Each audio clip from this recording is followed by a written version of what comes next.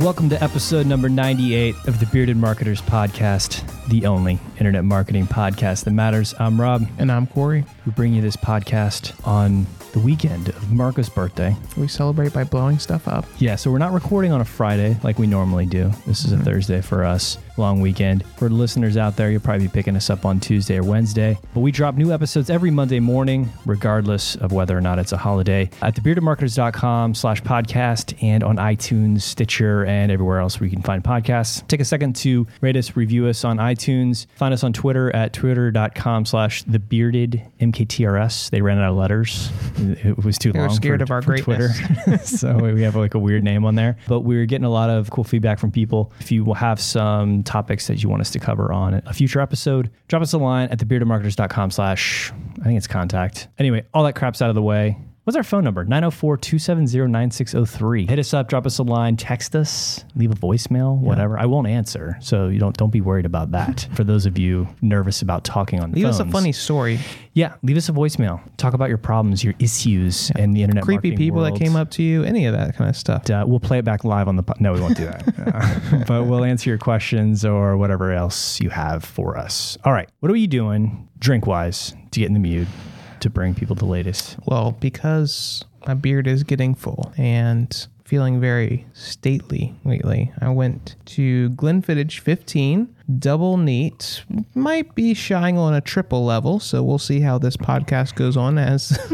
we get into the topics. I've been watching you. This is at least trip number 3 to the bar that I've seen you do for the day. It's been a tough week.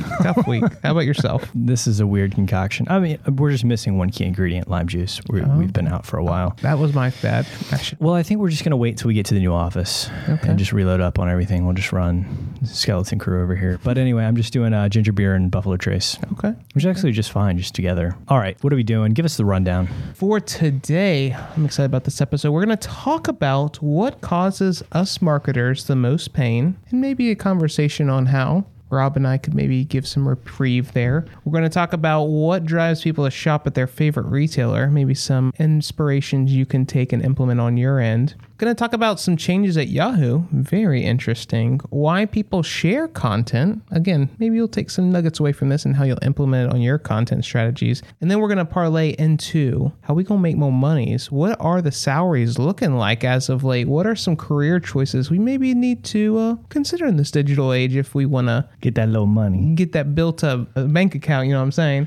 And then it would not be an episode if we didn't check in with the people that we are sometimes held hostage to, Google, and what they're doing, things you need to stay in the loop on, and actually a user-submitted article talking about AdWords. Thank you, Wesley, but we'll get to that at the end. So let's go ahead and kick it off. What causes us marketers to stay up late at night, maybe cry a little bit, hit the bottle like we're doing here on this episode? You know, what are some of those stressors? This is an e-consultancy article. This is a survey where they talk to some of the people in digital marketing, ask them what are some of the more common challenges. And I wanted to talk about a few of these. We have worked through some of them, but also I think we could have some good conversations on them. So leading the charge, which this is probably no surprise to many of you, is marketing attribution. And if you're not really familiar with that term, what we're talking about there is understanding credit, or where people should give credit to as it relates to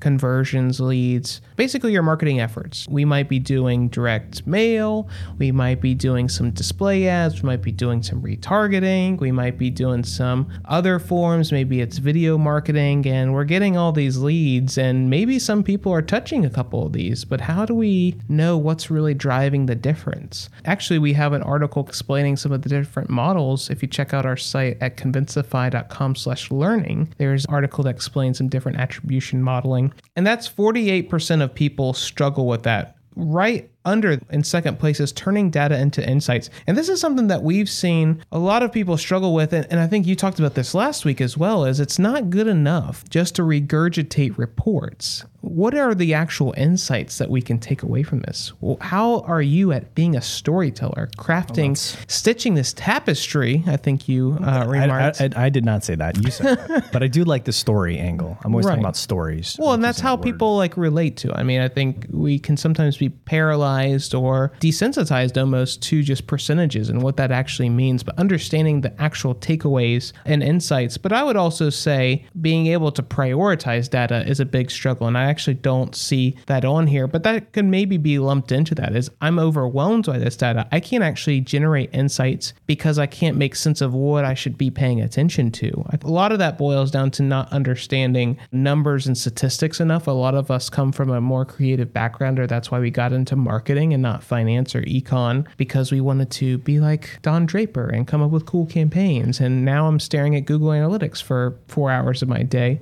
Well, then I couldn't hack the econ classes. Well, exactly. You had to actually go and pay attention. I couldn't do it. But no, I agree. I think the other problem too is we depend on who they polled for this information, which kind of level of marketer we're talking about here, because for a lot of marketers, especially in a larger company, they have no say in choosing the metrics that they have to pay attention to, right? So that's not necessarily their problem because it's been assigned from a greater power above them, Or they inherited a report or whatever. Yeah. Like we have to be looking at these 3 numbers. So everything you do has to be focused on that, even if those necessarily aren't the most important things, or you disagree with what the math is behind those or whatever it is. But oftentimes we don't have the choice to pick those things. So moving right along, right under that is now this is taking it to a step further. So not only getting the insights from the data, but turning those insights into actionable segments. So taking those little nuggets and now what do I actually do with those insights? How do I create those segments? But then how do I really act on them? Again, I think some of those problems are related. There can be a little bit of data overwhelming that could be going on there, but also I think sometimes people turn insights into segments, but then are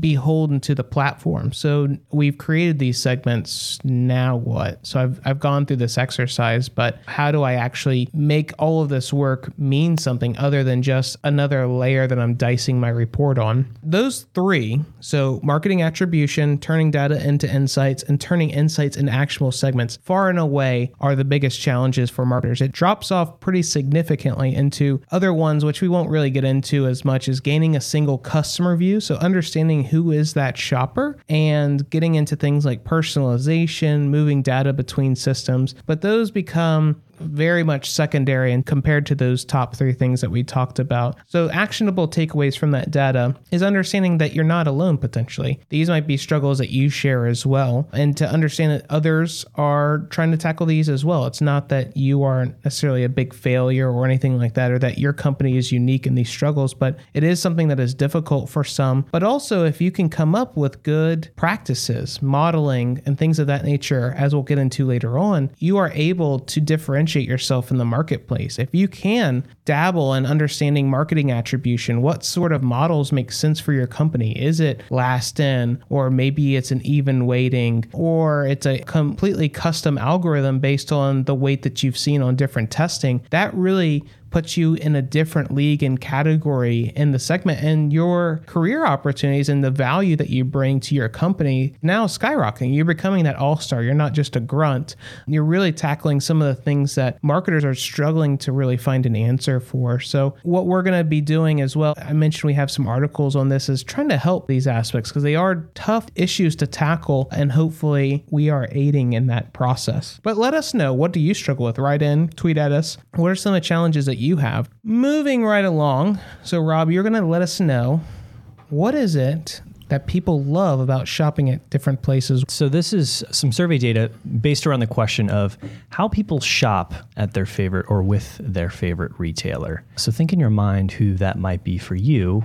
Add some context to these answers that I give you in the different demographics. I think how some of this can be used is, I'm going to give some different demographics based on salary and income, based on gender, and also a little bit of information on age. So if your primary demographics for your website fall into one of these categories and you realize that people don't shop online or do a certain stage of the buying process on websites, useful information to know. So there's some interesting findings here. So I'm going to start with the overall respondents and go from there. So out of everyone, again, shopping at their favorite retailer, in physical stores, people most often choose to buy their products in physical stores instead of researching. So 78% of the people who responded buy products in physical stores. Only 50% are researching products in physical stores. We got the internet for that now, right?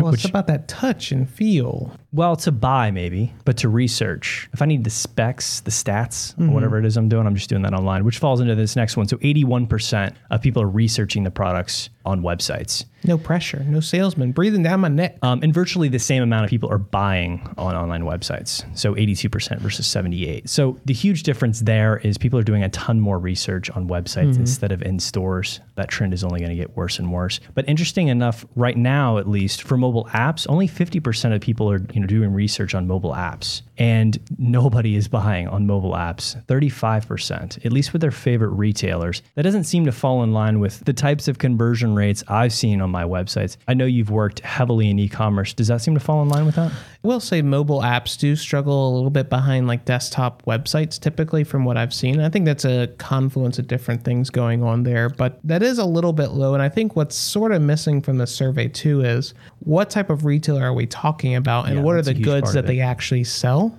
And I think for the mobile aspect of research and why people don't necessarily do that on a mobile app might be their perception of answering that question. Well, mobile apps I typically use for gaming or for different things, and people might not necessarily associate that research aspect. Plus, it's also a very distracting way to do research. You got a lot of things calling for your attention, whether that is creeping in on my friends on Instagram or I got a text message coming through. So if you're really focused on research, it can be a difficult platform to stay focused there. But I do think that these numbers might be slightly influenced by what retail vertical we're talking about here. Also in these stats, 42% the mobile app is not applicable to their favorite retailer. So that sort of points in that direction. The final category that they asked respondents about, which may blow everyone's mind, about a third research products in catalogs. I know Wikipedia what a catalog was. I couldn't remember. I think like Sears or JCPenney or something. Well, I mean, J. Crew sends me stuff, but it goes right into the recycle bin. Yeah, I mean, I guess you could count those as catalogs. So maybe I do that. Okay. Yeah. Got to get them like full outfit pictures. Yeah. How am I going to put this together? That's a good point. Okay. And then 28% are fucking buying products out of a catalog. How does that even work? Do you like tear a sheet out and fill it out and mail it in? Obviously enough. 52% not applicable. Catalogs were not applicable for their favorite retailer. So those are some very basic, generalized overall stats. There's not a ton we can do with there. Interesting stats though on catalogs, blowing my mind again. But from here on out, I'm going to talk about some of the larger differences between some of the different demographic information that they have here. So, for example, and this reminds me of, I feel like we've talked about some of these topics in past episodes, and I think I actually covered it, so this feels familiar, but this stuff is always changing. So when you compare men versus women, again, at their favorite retailers, men research less in stores than women do by a significant enough difference. So women are going to the stores. I mean, so you think of an example. Yeah, I don't want to sound like an asshole by profiling, but you can see like clothes shopping being a huge differentiator there, right? I mean, men could probably just buy everything online. I do. Much more like utility-based stuff. Right, exactly. So that may account for a large part of that difference there.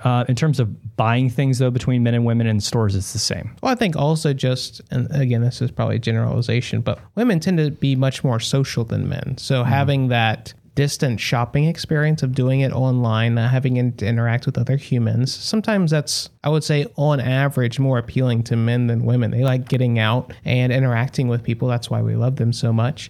Whereas men are sometimes like, grr, just get away from me. I just want to be left alone. So I think that sex traits there that are kind of fluxing that data for sure. But also, like we talked about, the type of goods that they might buy might be a little bit different. A lot of the other stats for men versus women were fairly similar. The other standout category was with catalogs. So women really substantially, 50% more than men, research things in catalogs. Marginally more women buy products through catalogs. Everything else, though, stats-wise, were about the same through gender. So more women researching things in stores, more women researching things in catalogs. Buying, though, seems to be fairly Well, it's interesting to me out of this data set. So they broke it also down into age categories. So one of them was 18 to 34-year-olds, which you would typically bucket into the internet generation or the younger whippersnapper, so to say. But what was interesting in that data set is comparing it to all respondents,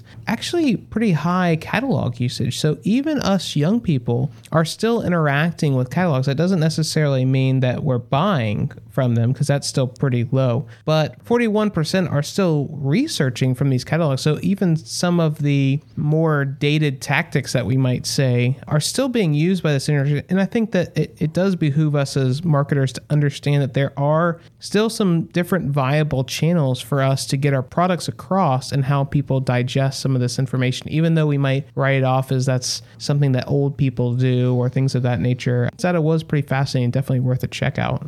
Yeah, a couple other minor things I wanted to talk about. So they separated out middle income, in which they're qualifying as 50 to 75K, and the other category was affluent, more than 100K. Which people in San Francisco might laugh at. Right. Which are you homeless? I'm actually going to mention in the marketing salaries section. But in terms of researching, there was a significant difference between mobile apps, more affluent people using mobile apps to research products, and more affluent people using catalogs to research products than middle income people. And then finally, you already mentioned one of those things in the 18 to 34-year-old category. Another thing is that obviously, and this makes sense, mobile app usage both in researching and buying is hugely increased in the 18 to 34-year-old demographic, which makes sense. Some data, some of it obvious, some of it not so obvious. Yeah, definitely check it out. Sometimes it's hard to hear on the podcast, so as always, we'll tweet out the link for you to check out on your own time. All right, one thing that I wanted to bring up this week, because I thought it was hilarious, is so Yahoo has kind of been in this weird spot where they're sought after and seen as a pretty big news source, but as a search engine, it's sort of fallen off, and they've never really gained a ton of ground on Google, even as some of these privacy things have come out and opportunities for it to potentially rise and grab some market share have presented itself, just never really made that much traction. And so what's been interesting is they've been testing some very radical changes to their platform in the way that they are serving results. And one thing that's been very interesting is they've actually been testing augmenting some of their search results using Google's algorithm. So Yahoo is now also exploring using Google to power some of its search, which is interesting. I think that they're obviously not at this point bringing in some of the AdWords aspect, which is probably what a lot of us marketers are paying attention to. But from an SEO standpoint, that has interesting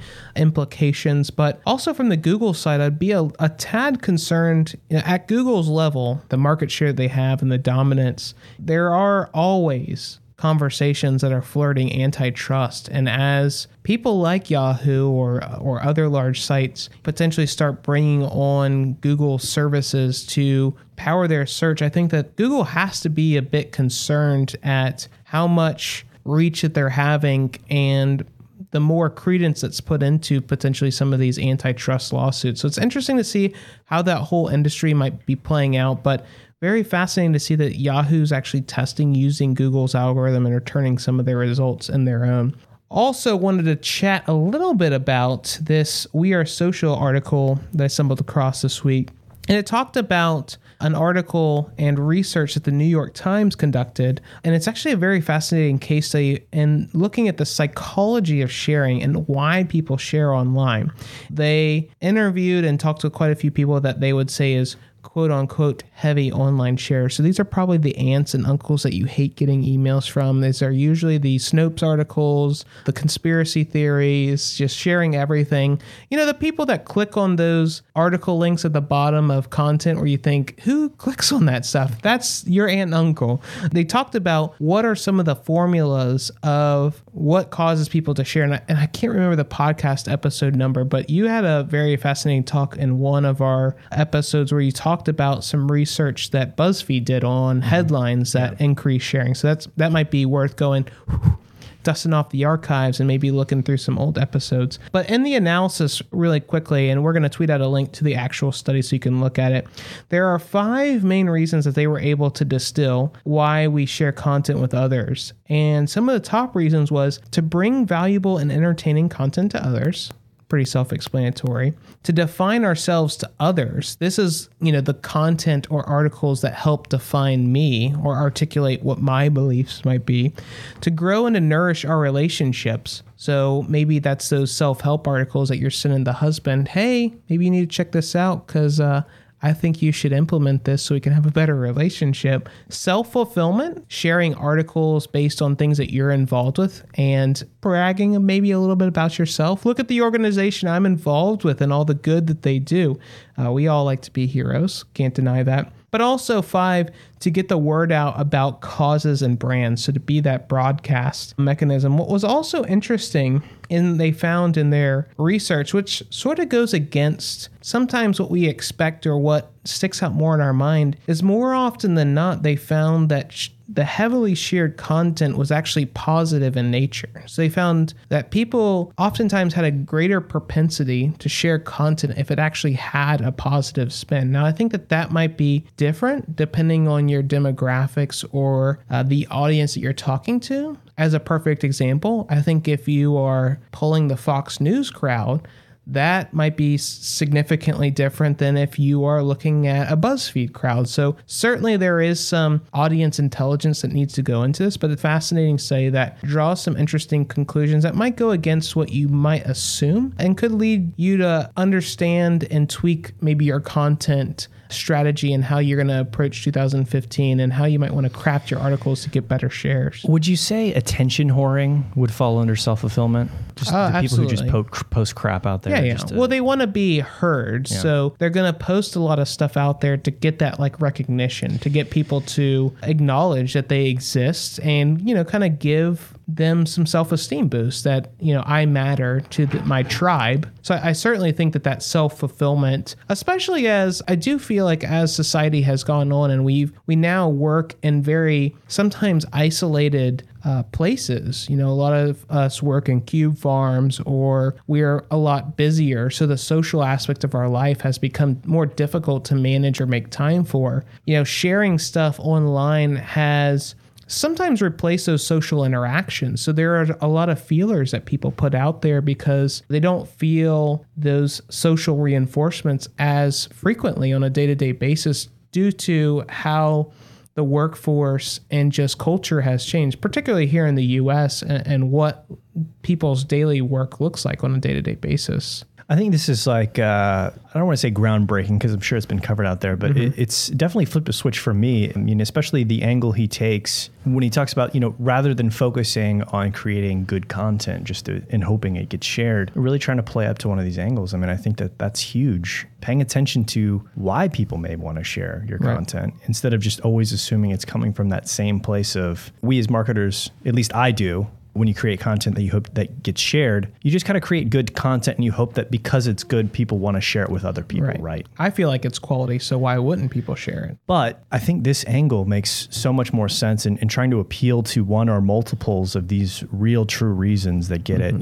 people's emotions and why they want to get, validation from other people or fulfillment or whatever it is, makes a ton of sense. I think that's a great point. I mean, it's not a huge article, but great point. Let's move right along. So you're going to tell us, how can we become ballas and get them high salaries? So what are some of the trends that we're seeing in the digital frontier on how my direct deposit can go up a little bit? Or what should I need to shoot for? Who are the big winners? And maybe some of the people that are struggling to see those similar gains. Yeah, so this is a report I actually picked off of Marketing Sherpa, but they're using data from this other company called Mondo, I think, who does job placement. So they've gathered all of their recent data for the last year and compared it to previous years for a bunch of different positions in digital marketing. So I think this is valid because oftentimes in digital marketing, especially because this field is so young, there's huge opportunity to sort of flip-flop and jump across to, a few different types of departments, being able to jump over from the SEO group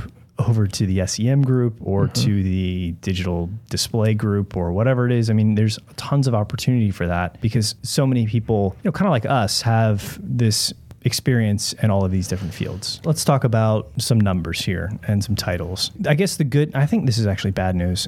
Overall, among digital marketers, there's a 3% increase in salaries from last year, which is simply keeping up with the national average, Okay. which in my mind is, I mean, this is such a huge and growing industry. I feel like it should be stronger than that. Let's look at a few specific examples. Far and away, creative services directors are the most in demand, with an 8% increase in salaries. Yeah, it's a pretty big jump compared to everything else. Now, keep in mind for the director and officer type titles that I'm going to be talking about here, those bands often get very wide. It's going to hugely depend on how old the person is, how much experience they have. Well, and I do feel like that we work with some companies where titles is a big thing. So what a director is with some companies is vastly different than being a director at a different company as well. So that might be why we see those gulfs as well. Yeah, creative services director, the range is from about 180 to what looks like about 80. The flip side of this graph, which is chief digital officer, is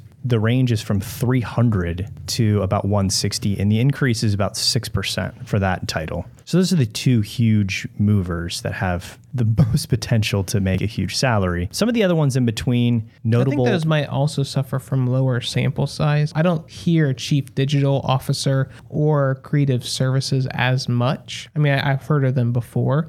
So maybe it's also kind of a symptom of lower amount of people they were able to poll, and that means those bands are so wide as well. Yeah, I mean, potentially. There's another title in here that I think seems similar to those. Digital content strategist is kind of a weird. Oh, so you mean like you're head of blogging? Are you like a blog post writer? Yeah. That's up 5% though. And the range for that one is, again, I'm ballparking these numbers by looking at a chart here, but it's about 80 to 130, something like that.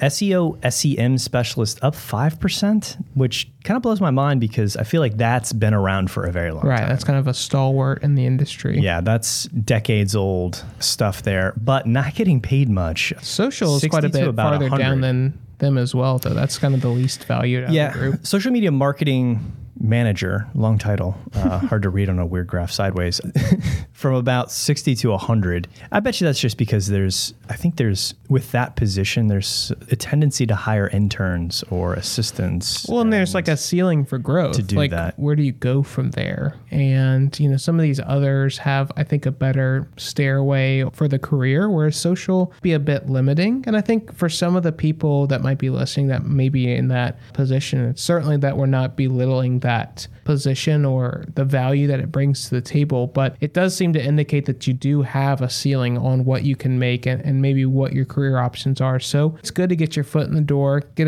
a wide range of understanding how social touches different marketing, but ultimately that shouldn't be, your goal for a high growth opportunity. Well, I think that's like virtually all of the things on here. So it's the doers who don't get paid. It's the managers who get paid, right? So it's the same thing with social media marketing manager, which is basically a doer title. You're managing the social media accounts. I mean, the ladder from there is go up to, and I'm guessing into a customer service type department, which may be where that lives, or under a marketing department, and just going up the normal ladder there. Chief marketing officer, though, is an interesting one, just to stand out on here. Kind of not really focused on digital, so interesting that it's on this chart, but 0% growth. Actually, at least according to this chart, makes less than a chief digital officer. The range there is from about 230 to about 140, something like that. Yeah, what's interesting here is it seems like a pretty stable and high valued position as people getting into mobile app development, if you have some UI UX development skills. And then also there are some mentions of data analysis. So if you're able to crunch big data sets, develop algorithms, or be able to, as we talked about before, taking those data sets and turning them into insights, that seems to have some high growth opportunity and ones that are pretty valued. I mean, you're seeing much better growth and ability to push salaries up much more so than compared to SEO, SEM, or even in social and things like that. So maybe an interesting thing to play around with, diversify your skill set, make sure you get paid so we can have that yacht and the Caymans that we all think that we deserve so we can be in a music video. Let's pivot to our favorite part of the show, other than talking about what we're drinking, which is the Google Corner. Check in with Google to see what they're doing, what you need to be paying attention to. We'll keep it brief this week as we're running a little bit long, but we got into the topics. The first thing I wanted to mention is we have run into a couple people that have been burned by Google. Maybe they took some questionable tactics in growing some of their links or different things that they're doing on their website with content. You received a penalty. SEO traffic has taken a huge dip. There's been a recent example where a fairly large site, Thumbtack, which is a job posting board, and they do a bunch of other things, got a big penalty from Google where they had questionable link growing practices. And so Google actually penalized their site quite a bit, and it's a huge site. But what a lot of people were complaining about is they rectified the issue, I think, within a week, which is certainly a fast turnaround if you are familiar enough with the industry and how Google works with returning you into the results. So there were a lot of people complaining, particularly that Google is actually invested into Thumbtack as part of their VC arm. So a lot of people were complaining, how did they get this turned around? Well, and there's actually a good Search Engine Land article and video that Google put out that documented, if you do get a penalty from us, here are the steps that you need to take to fast track rectifying the issue. And really what it revolved around was putting together a good rebuttal and solution-based document on the steps that you take. Make it very clear exactly that you saw what you did. Here are the steps that we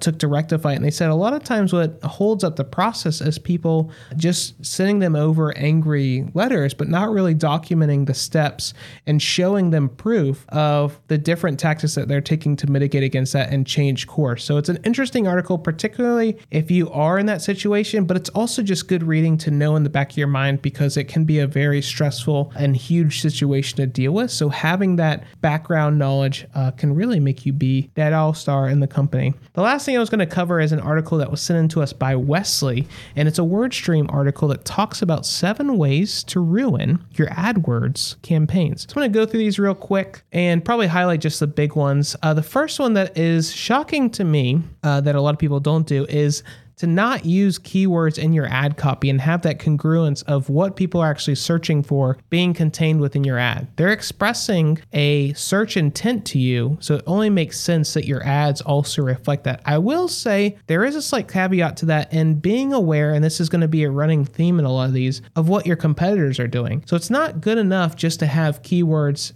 in your ad copy, but make sure it's differentiated enough to where yours don't just mimic theirs. Maybe all your competitors use keyword insertion at the beginning of their ads. Well, now all yours look the same. So not only is it good enough to point out that intent, but make sure that you also are different from your competitors. Number 2, a lot of people shockingly still don't use this, is using negative keywords in your settings. So this takes an awareness of looking at your stats, looking at what searches don't make a difference for you, what also cost you a lot of money, and make sure you tell Google, hey, I don't want to rank for those. It can save you a lot of monies and a lot of heartache. I see a lot of people doing these as well as sending high traffic PPC terms to generalized pages such as home pages. Oftentimes those experiences are not optimized for how PPC traffic works. It doesn't actually connect in with the ad. It's just this general place that you're dumping people and hoping that they're successful. And you need to spend a little bit more time with your PPC traffic because in that instance, particularly if it's a high traffic term, you know exactly or in really good detail what those people might be looking for. And it makes sense because you're spending so much money to potentially create a more custom landing page and an onboarding experience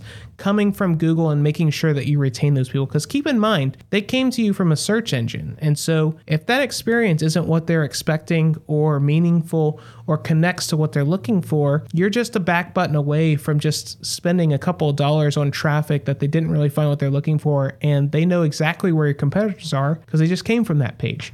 So that makes sense that you need to really cater that experience, particularly on the terms that are costing you a lot or getting a lot of traffic. Also, surprisingly, not a lot of people testing PPC. They come up with an ad, they think it's golden, and they just don't ever test or think that the consumers will always hold up to that. It's always shocking to me that people might do some initial testing, find a great ad, and then they'll run it months and years. Well, people change, industries change, so you should always be testing, but make sure if you are testing, you let it sit in for a little bit. I think a lot of people rush to decisions. They'll pay attention to their AdWords, they'll check it multiple times a day, and after maybe 1 or 2 clicks, they'll go ahead and just make a snap judgment. So we are always advocates of testing, but just make sure you got enough samples. So I think that's enough tips. We can get into more detail.